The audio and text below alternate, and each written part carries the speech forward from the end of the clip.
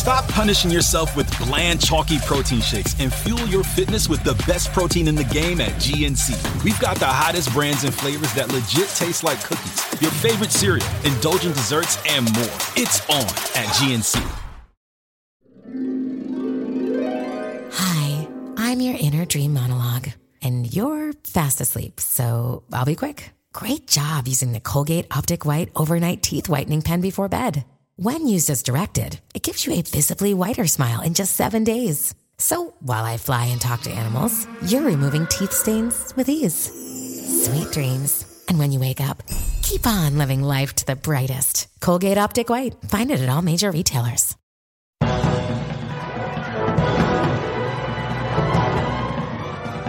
Hello and welcome. This is the Filmmakers Podcast, and this is part 2 of our wonderful chat with the legend that is Timothy Spall and the director Stephen Cookson. But before we get to that, as you know, I produced the film Serial Killer's Guide to Life. Well, it's been selected for the Edinburgh International Film Festival's Work in Progress Showcase, which is amazing. So huge congratulations to Stanley, Poppy and all the team. But could you guys do me a favour? Could you head to the Facebook page and give it a like? I promise you it really does help us. Why not do it now while you're listening? Head there, head to Facebook, type in A Serial Killer's Guide to Life movie and click like. Thank you. And while you're at it, why not follow us on Twitter as well, at A Killer's Guide. More news on that wonderful film coming soon. But for now, this is part 2. We're going to jump straight back in with our podcast with acting legend Timothy Spall. He talks about Harry Potter, and the director Stephen Cookson, who gives us more in-depth tricks and tips about working with actors and on set. You're going to love it. Here it is. Enjoy.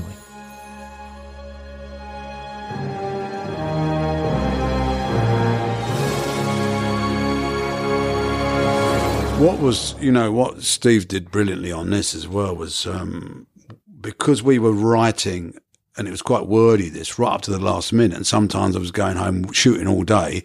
And then in the case of, say, the Max Miller character, who's got this big opening gag, I went back and wrote and sent it to Steve, wrote the gag. And then in the morning, I had to come in and do this gag that I'd written. But I had, he's writing something and then learning at the same time is a different thing. It's a very hard thing. And Steve's ability to say, no, it's all right. Look, don't worry, because we can cut. There's a cut point here, a cut point there. Because he'd been meticulous about how he shot balls, and they were simple. Yeah, I knew that he had a cut point. So if I faltered, and then if you've got a fail safe, and then you've got the confidence, the director's going, it's all right. Don't worry about it. I've got it. And sometimes we only did it like once, one bit of it. Yeah, and there it is, it's done. And that's a testament to having a lot of bottle. Yes. And a mixture of bottle and a good heart. Yeah, well, there's no point. If technically it's right, if it's in focus and there was no sound issues, what's the point of putting you through it? Totally. We've got it. Let's move on. Yeah, and it's on point. If you reckon the performance is there, why keep doing it? Totally. Just for one little moment or one little... Yeah. I mean, I'll work with somebody in Hollywood. I won't. But they... No, go on. No, I can't. No, don't. No, I mean, they I think they're famous for it, but it's not Mr. Cruise, but hundreds and hundreds of takes. And it's usually about take 3 that... you got it. I see you think, and it was never better than that. Yeah. It's never better. No, I mean, there's nothing wrong with going and going again. Sometimes you're exhausted if something comes out at the end. But if you've got it in take 3, why go to take 86? Totally. Well, because it also ruins the next scenes. Yeah. It's not fair on the camera crew. You know what I mean? From an actor's point of view, working with a smaller crew like you did on this, is that a different experience to a huge Hollywood where there's 400 people on set? Is it a different pace of working, or does it? Well, it's a hell of a lot quicker, this, because we only had how long do we have to shoot? 3 weeks. 3.5 weeks. 3.5 weeks at the end, That kind of answers it, yeah. I mean, it's that you can't mess about. Sure. And then, and they were great. I mean, they're very inventive. I said at one point, this shaving brush, it's not, I can't see it. And then somebody in the art department, Felix, went off and came back with a big... And then made this big thing out. It's just made it, I mean, and then, then I thought, it's too big. And then we use something else entirely. So they were really up for it. Yeah. And you didn't have to go through department. Oddly, this place, and I think it informs the entire film. This is slightly changing the question.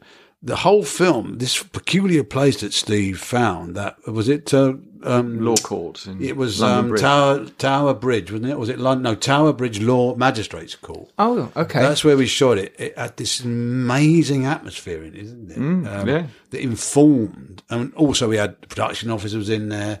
The art department were in there, and we come in there every day. Perfect. And the whole thing was shot in this one place, and it had a whole. Do you remember that time when we were down in the cells, because they had the courts upstairs? You had a court, two different courtrooms, and then that big open thing that you see in it where I'm cleaning these stairways, Yes. and then down below there were the cells. Yes. And it was quite a peculiar atmosphere in there, wasn't it? Yeah. And one day we rehearsed a scene, and all the doors were shut, and we said, okay, then we walk through here.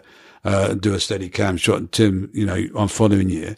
And then nobody'd been in there, do you remember? Yeah. And then we went back round to do it, and about 7 different cells, wasn't it? All the cell doors are open. Oh. Do you remember that? I do remember that. And Very said, who's spooky. opened the doors? Yeah. Nobody's been in there. It was really, really strange. And I think there's something in that, the misery of that, and this Victorian world that this Grand Guignol sort of grotesque Victorian thing that's in this film comes out somehow in some way. We were getting this juice out of this peculiar place. It's probably now an 8-star hotel, isn't it? It is a hotel now. Is it? Yeah. Yeah, it's down. It's a hotel. Yeah. If you're down in the bottom there, and you best with bathroom door on, and the bloke with the funny wig comes out. I'd have to be dead to do that. No, not yet. No, but actually a perfect segue, because I wanted to talk to you about the location, because it looks beautiful, and it does exactly what you say, Tim. It really enhances the film and makes you feel part of it.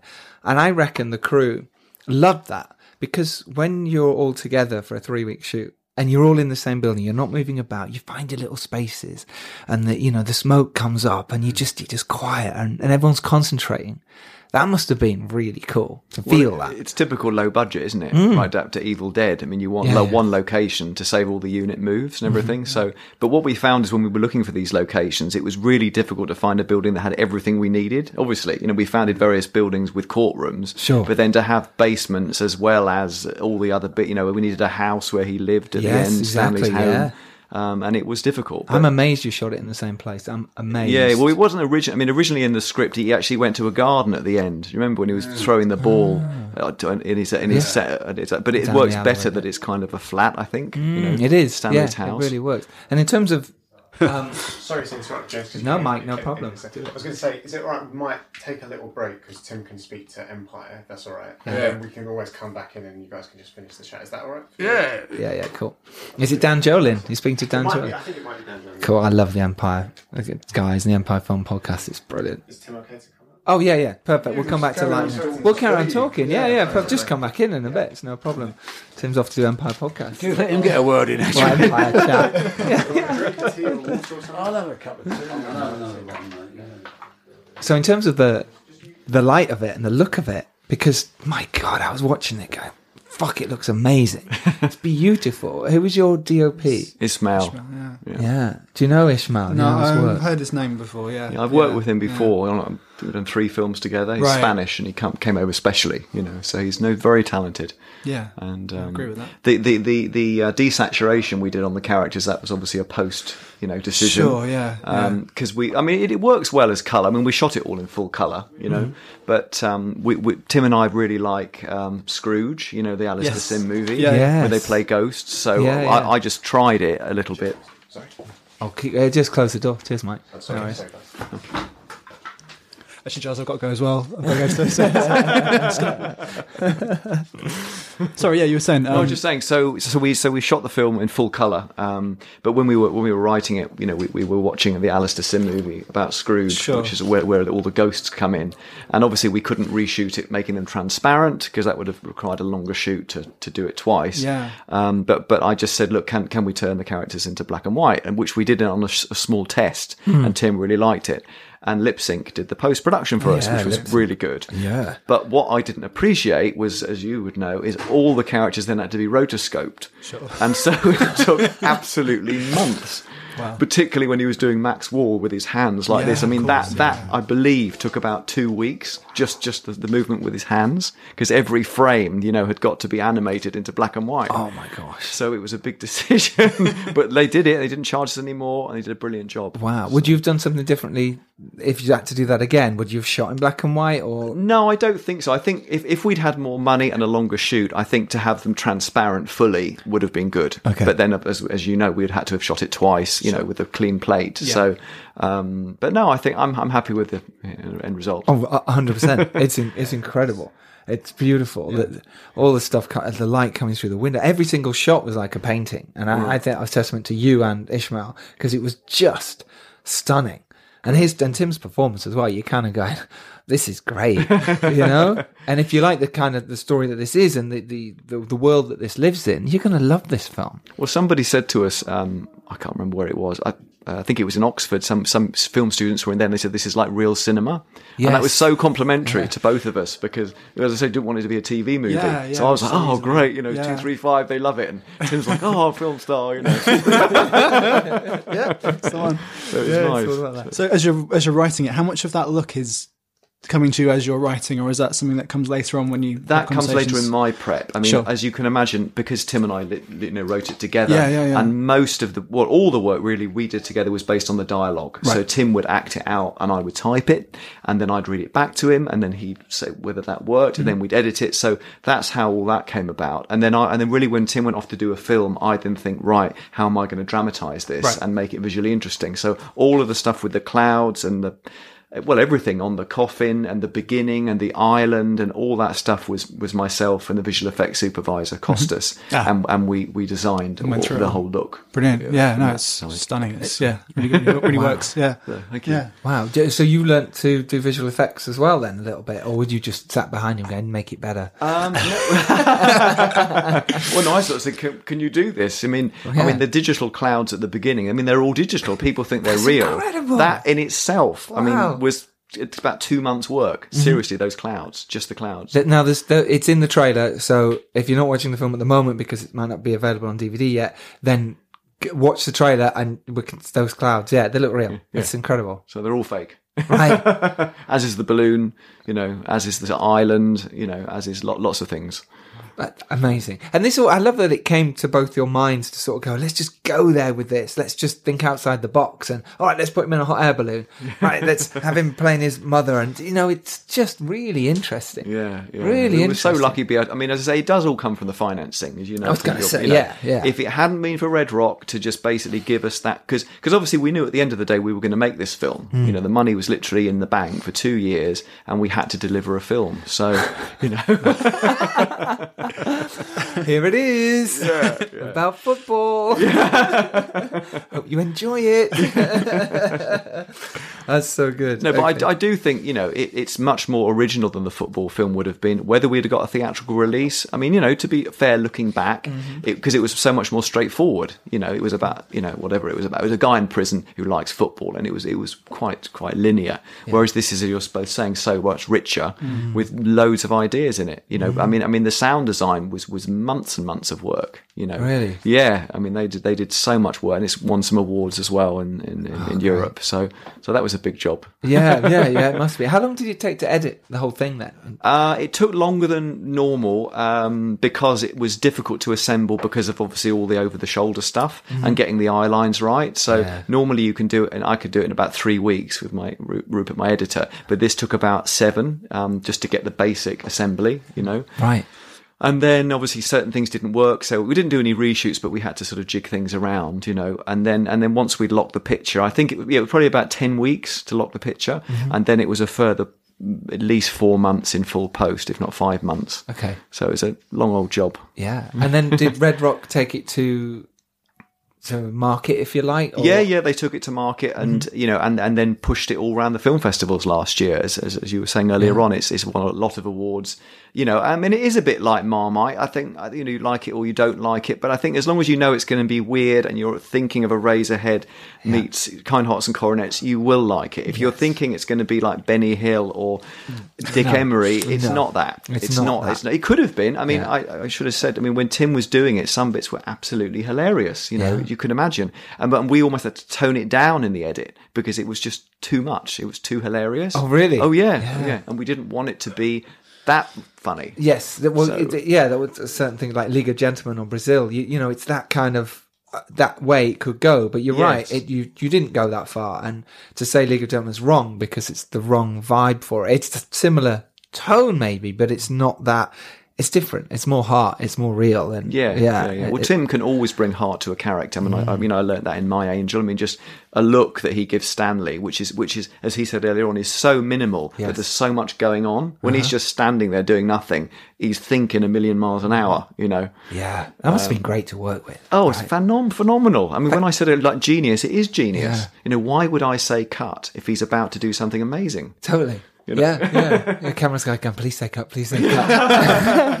Like, no, I'm not going to say cut. It's true. That must have been a joy to work with him constantly on that then, and every day, just one actor, well, two in this case, but one. It was tiring for both of us though, as you can imagine. I tell you what I found tiring was because he didn't have any other actors to be with. At the lunch times, I had to do all the other lines, so I was literally on it all the time. Oh my God. I didn't have any time to sort of do my director stuff, so I had to quickly say to Ishmael, right, this is the setup, this is what we're doing, this is how we, literally in a couple of minutes. And he then set up for an hour or so with the line, and then I'd go back up to Tim's dressing room and we'd rehearse the lines, So that was quite tiring. I bet you slept well after you finished I did, shooting. but it was great because obviously to work, as you say, so closely with Tim is an honour. Yeah, so of course. It was brilliant, absolutely brilliant. And because you knew you were getting that in the bag, in the can, as it were, you were kind of going, oh, whatever happens, I've got something great here. Absolutely. And a massive, another window for you as a director as well. Yeah. You mentioned My Angel there, obviously your first film. It was your first feature film you directed because you made shorts before that. Yeah, it was. Yeah, okay. How did that come about? Because I was going to ask you earlier, but we jumped brilliantly, so I'm asking you now. How did it come about? Can you remember? Oh God, it was a while ago. Well, it wasn't Red Rock. It was independent financing. I mean, that's where I met my current business partner, Peter Keegan, who was CK Films. Yes. So he kindly, virtually fully financed that film. Wow. And then he made all his money back because BBC bought it. So it was a good experience for him. And then we've been, business partners ever since. I mean, the film just came about. I mean, I wrote the script over about a year, I met Peter through my accountant. That's a good way to meet financial people. Yes. He happened to have sold his business, so he had some money to spare. He liked the script, so I could then go to the actors' agents, and say, do you want to be in this? And that was it, really. As I say, we had offered Tim's part originally somebody else, but then, Tim wanted to do it, and obviously I really relished the opportunity of working with him. Yeah. Then after we got Tim, we spoke about Brenda Blethyn, and Tim put a call in for me. I then spoke to Brenda. She became attached. Amazing. I was always a fan of Mel Smith, who hadn't done that much acting. Comedy, he's more comedy, been directing and stuff. And so again, we just sent it to him. I met him for a bit to eat. We got on, and he said he'd do it. Same thing with Celia Imrie. So that was it, really. That sounds so easy. It was much easier than sort of Stanley, because obviously Stanley is much more involved and complicated. That My Angel was quite sort of a standard coverage, comedy drama. Yeah. But yeah, I'm still proud of it. It was good fun. Yeah, you should be. And the kids as well, working with the kids. Yeah. Joey Phillips had just been doing Billy Elliot. That's where we found him. So he was, quite young. It was his first film. He's a really nice guy. So yeah, it was good. And what did you learn from that first film that you took on to your next film? Actually, in fact, my first film, was Mumbo Jumbo. Sorry, that was before My Angel. Right. And I learned the most on that film, I would say, because I was working with Joss Ackland, who's a really established actor. Yeah. And he taught me a lot about, like we were saying earlier on, about not giving too many directing tips to an actor, because they just don't like it. And I learned on that film that a lot of these experienced actors like Tim will time their performance to camera moves. They know the time, so the actor will say to the grip, the dolly's too fast. And that, when that first happened to me, I was like, wow, didn't think of that happening. But obviously they're timing it all, so it's going to be the right moment. Yeah. So So I think once I did that film, I realised with older actors, you've got to be really respectful. And that's why I like working with people like Tim, and obviously Stephen Burkoff. I've just done two films with, and he's extremely experienced. But you bow to their experience and their knowledge, who they've worked with. Well, they know what they're doing. That's the thing. They understand it, and they've worked for this long in the business. Yes, they know where the camera is. They know where the light is. They understand it. Yeah, I mean, you really feel that as a DP as well. The difference is very clear. You just.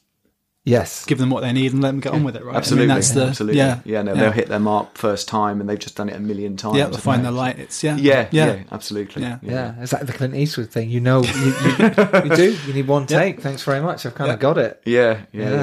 You move on. Yeah, it's fascinating. Is there any tips you can give first-time filmmakers or people potentially trying to make their second film at the moment from your vast knowledge and experience?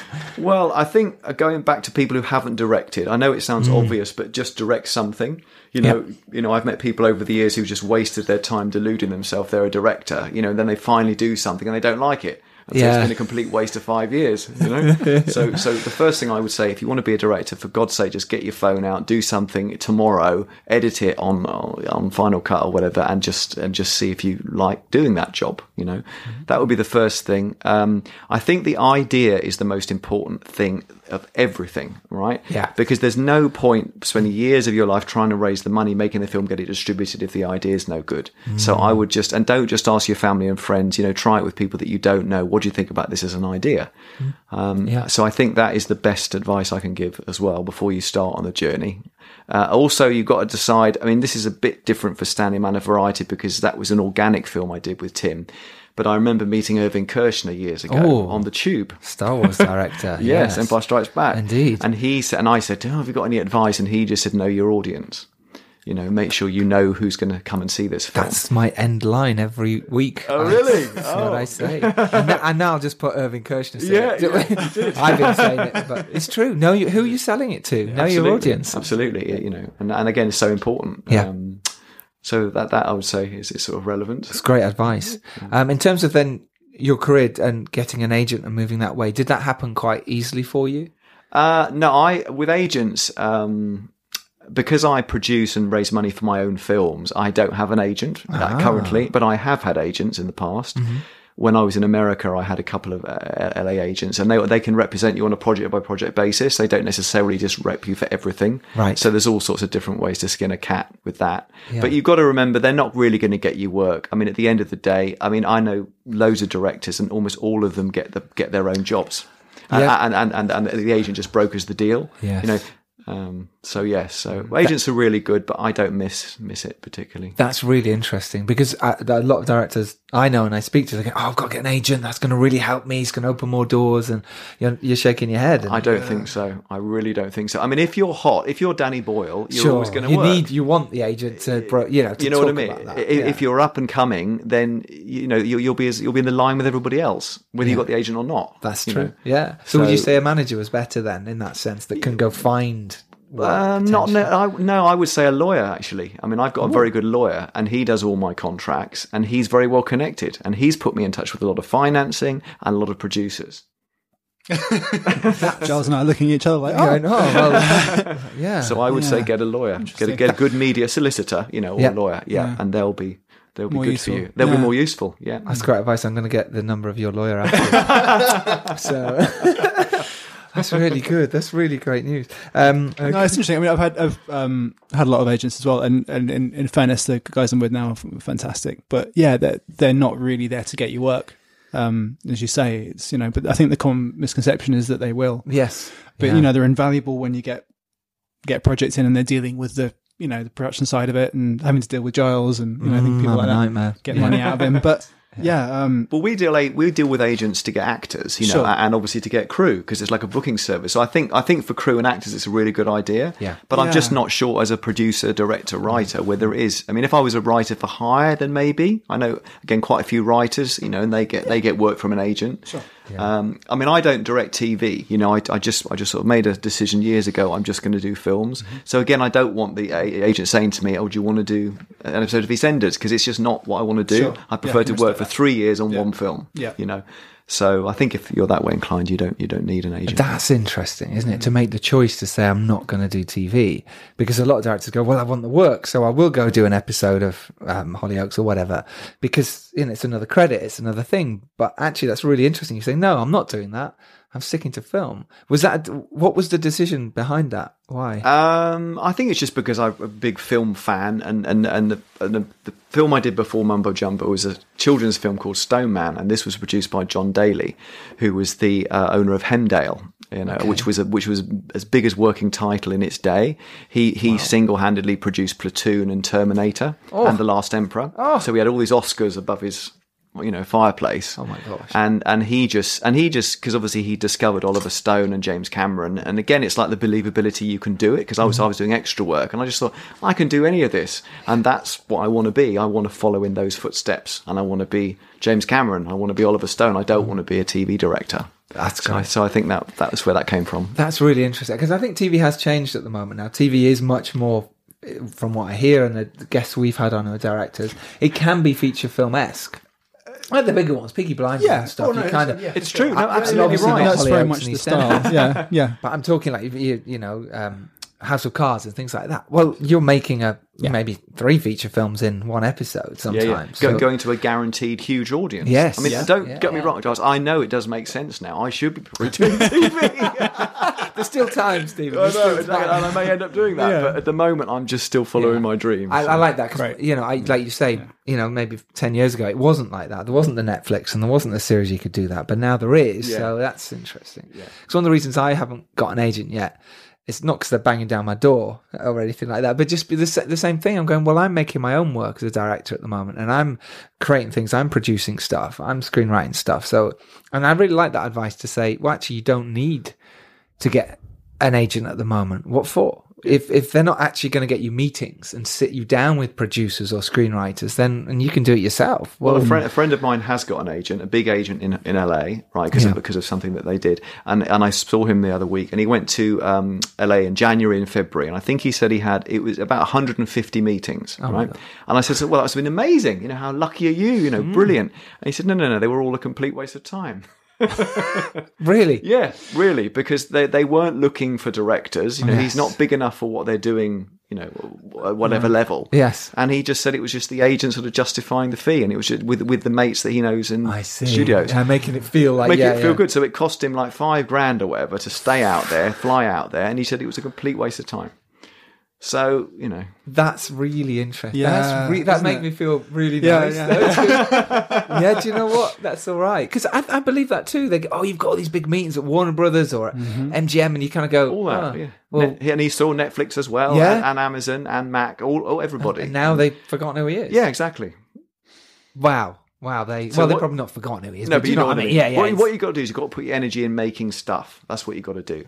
Yes. You know what I mean? That $5,000 he should have made into a short film that's going to get BAFTA nominated. Yes. And won a BAFTA. Totally. That would have been a good use of those 8 weeks. Totally agree with that. That makes sense. Or some people out there, we can make a feature film for $5,000. There is some people out there who would do that. So you go, okay. I mean, it's different levels, so that doesn't really make sense. But anyway. No, it's true, because it does. No, don't show talent though, doesn't it? Of course it does. To say, God, you made that for $5,000. Yeah. That is amazing. Totally. We've got someone coming on the podcast coming up who was part of the Robert Rodriguez Rebel Without a Crew, where they all got $7,000 to make it's kind of 70-minute to 90-minute feature film in the time that they could do it in. Yeah. And I just watched this film the other night and I was like, fair play to you. It's really good. Yeah. We made it for $7,000. We had one couple of guys on who made one for $2,000. For $1,000. Guy came on and made one for $1,000. It's a Civil War period drama, and it's amazing what you can do. People can go out there and make films. Yeah, well, there is no excuse now, is there? No. I mean, there's no excuse. If you want to be a filmmaker, do it. Yeah. That's go and shoot. Just go and shoot something and find out whether you like it or not. Yeah. Welcome back. Still here. Yeah, we're still here. Somebody's dissolved into their trouble. Never to reappear like Peter Pettigrew. Yes, Peter Pettigrew. How was it playing Peter Pettigrew? That was Peter Pettigrew. Well, yeah. I mean, it was all right. Yeah. When you got the call, did you expect it to come? I mean, do you know what? Apart from the pressure from my family, my children. Really? Were they proper on? You've got to do this. It was, of course, I thought the whole franchise was a marvellous thing up to what I'd seen already. But no, it was Alfonso Cuarón directing it, and he was so seductive about me playing the part that I ended up doing it. And funny enough, it's one of those parts which turns out to be one of the smallest parts I've ever played, but it's internationally the one that, I got in a lift in Lithuania? No, New Mexico. New Mexico. And these middle-aged, very distinguished middle-aged African American couple got in. I thought he looked like a wonderful politician, and he turned to me and said, "Oh my God, are you the rat dude?" Yes, I do answer to that particular appellation. Yes, I'm glad you called my name. But no, I mean, that's right. When he was like in his 60s, and then it's like sometimes you'll be in a queue in Tesco's, and there'll be a 7-year-old who's just seen it for the first time, looking at me, and sometimes I'll do a little kind of ratty smile. Can't help myself. That's wonderful. Hey, it's Kaylee Cuoco for Priceline. Ready to go to your happy place for a happy price? Well, why didn't you say so? Just download the Priceline app right now and save up to 60% on hotels. So whether it's Cousin Kevin's Kazoo Concert in Kansas City, go Kevin, or Becky's Bachelorette Bash in Bermuda, you never have to miss a trip ever again. So download the Priceline app today. Your savings are waiting. Go to your happy place for a happy price. Go to your happy price, Priceline. One size fits all seemed like a good idea for clothes. Nice dress. It's a t-shirt. Until you tried it on. Same goes for your healthcare. That's why United Healthcare offers a variety of flexible, budget-friendly coverage for medical, vision, dental, and more. So whether you're between jobs, coming off a parent's plan, or even missed open enrollment, you can find the plan that fits you best. Find out more about United Healthcare coverage at uh1.com. That's uh1.com. The Hargan women seemed to have it all. We were blessed. My mom was amazing. But detectives would soon discover... inside the house, there were the bodies of 2 women. A story of betrayal you would struggle to believe if it wasn't true. I am just praying to God, this is a sick joke. From 48 Hours, this is Blood is Thicker, the Hargan Family Killings. Listen to Blood is Thicker, the Hargan Family Killings, wherever you get your podcasts. And I suppose it must have helped in terms of carrying on working and sort of, more people approaching you in terms of work. Well, I don't know. I mean, it's very particular, but once you're in something like that, you're kind of blessed by it, or stricken by it and blessed by it at the same time. I mean, I suppose I wouldn't know how they work these things. I don't keep up with the modern world. I know they've got all these mysterious lists. Don't they judge people's importance now by how many people they got on their Instagram and Twitter? Yeah, because I'm not proud, but I'm gloriously unabused by Instagram. I actually quite enjoy, not proud, but I quite enjoy not really knowing what it is. Okay. And I wouldn't know how to go on Facebook, and so that's probably why I don't work, because I'm not. Who is he? No, because I don't. I've got too much information in my head. I don't want any more. Right, and to keep putting pictures up and information. I don't want that. You don't want to know what Barry from school's doing. Yeah, I don't. I hope he's happy, but I don't want to know what he's having for breakfast and whether he's going to get some new trainers. No, I don't. No, exactly. That doesn't enhance my world. No. So you don't think at all that Harry Potter or something as big as that did have a difference for a while in terms of the calls coming through for work? Well, no, because I don't know. I wouldn't know. I mean, was there not a bigger shift? No, because look, they go, oh, look, there's a guy playing somebody who used to be a rat, and now is this really creepy, strange little rat-like fat bloke. He'd be absolutely right for the new lead in our film. I don't think it goes like that. I mean, that's a kind of one of the things we like to think happens, but I don't think it does. I think it might just go, oh, I've heard of him. He's in that. Yeah. But I think it's more to do with that rather than you're either right for the part or you ain't, and you ain't going to get it. You're not going to play. I mean, I'm sort of, lucky, because often I get parts that they think, who the hell can play this? You know, like Paisley and people like David Irving. They think, who do we get to do it? Either there's some mug, everybody else is doing it now. So I go from playing a rat to playing someone like, Churchill or something. You know, I mean, it's I suppose that is one of the things about being a character actor. Yeah. Meaning you play different people all the time rather than versions of yourself that you. But I don't think one part necessarily leads to another in that way. You can't, sort of film. There's a difference between being a kind of like a film star and a film actor. You know, film stars are often people that are personas that are very much their own thing, and they can fit into any.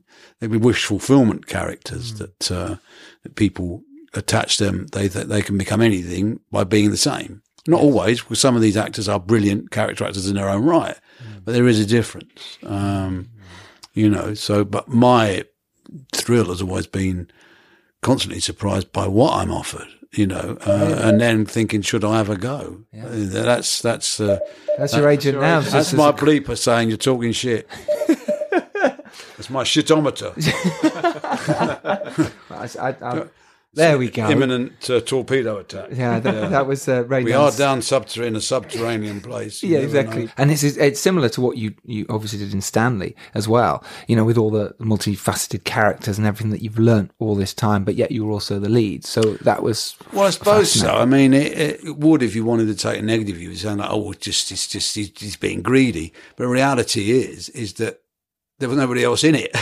Yes. And it wasn't like we get him to play that. I mean, exactly. These characters were informed by Steve and I's conversation, Steve and I's joint imaginations, dreaming these characters up. And then we went with them. And we had the bottle of the foolhardiness, as it were, whichever way you look at it, to come up with it and then capture it. And there we are. And being an actor and spending most of my life, from the age of 20 really to now, being an actor, a lot of my experience of life is also about from that point of view. But having watched people who have influenced me, and also connecting them to deeper sides of what those things are, not just because I suppose you get to know from being inside the business where these things grow from. Take for instance, music hall in itself. Music hall grew out very much out of what people were doing on the streets. Great musical comedians doing a mixture of grew out of kind of the great British tradition of grotesquerie in literature and what happens in normal people's lives, and bringing them together to make them entertaining for normal people to understand. So and then that's what's sort of come along in Stanley, this connection between the kind of mundane, the grotesque, and the normal. It was fed by a damaged mind. Amazing. And the film is out. Obviously, it's screening tonight in Picture House Cinemas. Where else can people see it after that if they miss it tonight? If they look on the Picture House website, it will have all the dates. It's on next week in London, and then it's around the country the following week. Okay. And then also going to turn up in some other places. Yeah, and then in July it'll be in other cinemas around the UK. So I think, but if they just look at Picture House Central website, they'll see. They'll see. Perfect. Yeah. And do we know when there's DVD release yet, or is that way ahead of time? I don't think it'll be that long. Probably September, October. Yep. Yeah, fingers crossed. Great. Okay, perfect. This has been fantastic. Thank you very much, both of your time. Really appreciate it. Thank you very much. No, thanks. Great. It's really easy to talk to people who know what it's like, and don't forget, don't give up hope ever. Keep doing it. Keep doing it. Exactly. That's what it's about. We've got also to thank Mike from the Warrior Agency for setting this up. Cheers, Mike. Yes, thank you. Big up. If you're a screenwriter director and you want to make your script better, then get onto the Rain Dance link in the show notes. Tap in the little discount RD Podcast 20. This is only for you who listen to this and no one else. It is so special. Being prepared is everything. You can make your indie film, but know who your audience is and get out there and do it. And remember, if you're lucky enough to do well and rise up, it's your duty to send the elevator back down. If you enjoyed listening to this, please like, share, and subscribe to us on iTunes. You can follow us at FilmmakersPod. You can follow me at Giles Alderson. Andy, where can we follow you? The dark web. The dark web, always. And 35mm DOP on Twitter and Instagram. There we go. Stephen, have you got Twitter following? I haven't. No, not and yet. Tim definitely hasn't, as we've mercifully. Mercifully not. But Stanley, the film, has that got its own website? It has got its own website. Yeah, the CK Films. Yep, so CK Films. You'll find even more information on Stanley, the film, there as well. The new show is out next Tuesday, so we will see you next Tuesday. Until then, stay well, work hard, and take another step forward to making your indie film. Take care. Bye-bye. Bye. Bye. Thanks, guys. Thank you. All right. Yeah, really good. Oh, really good.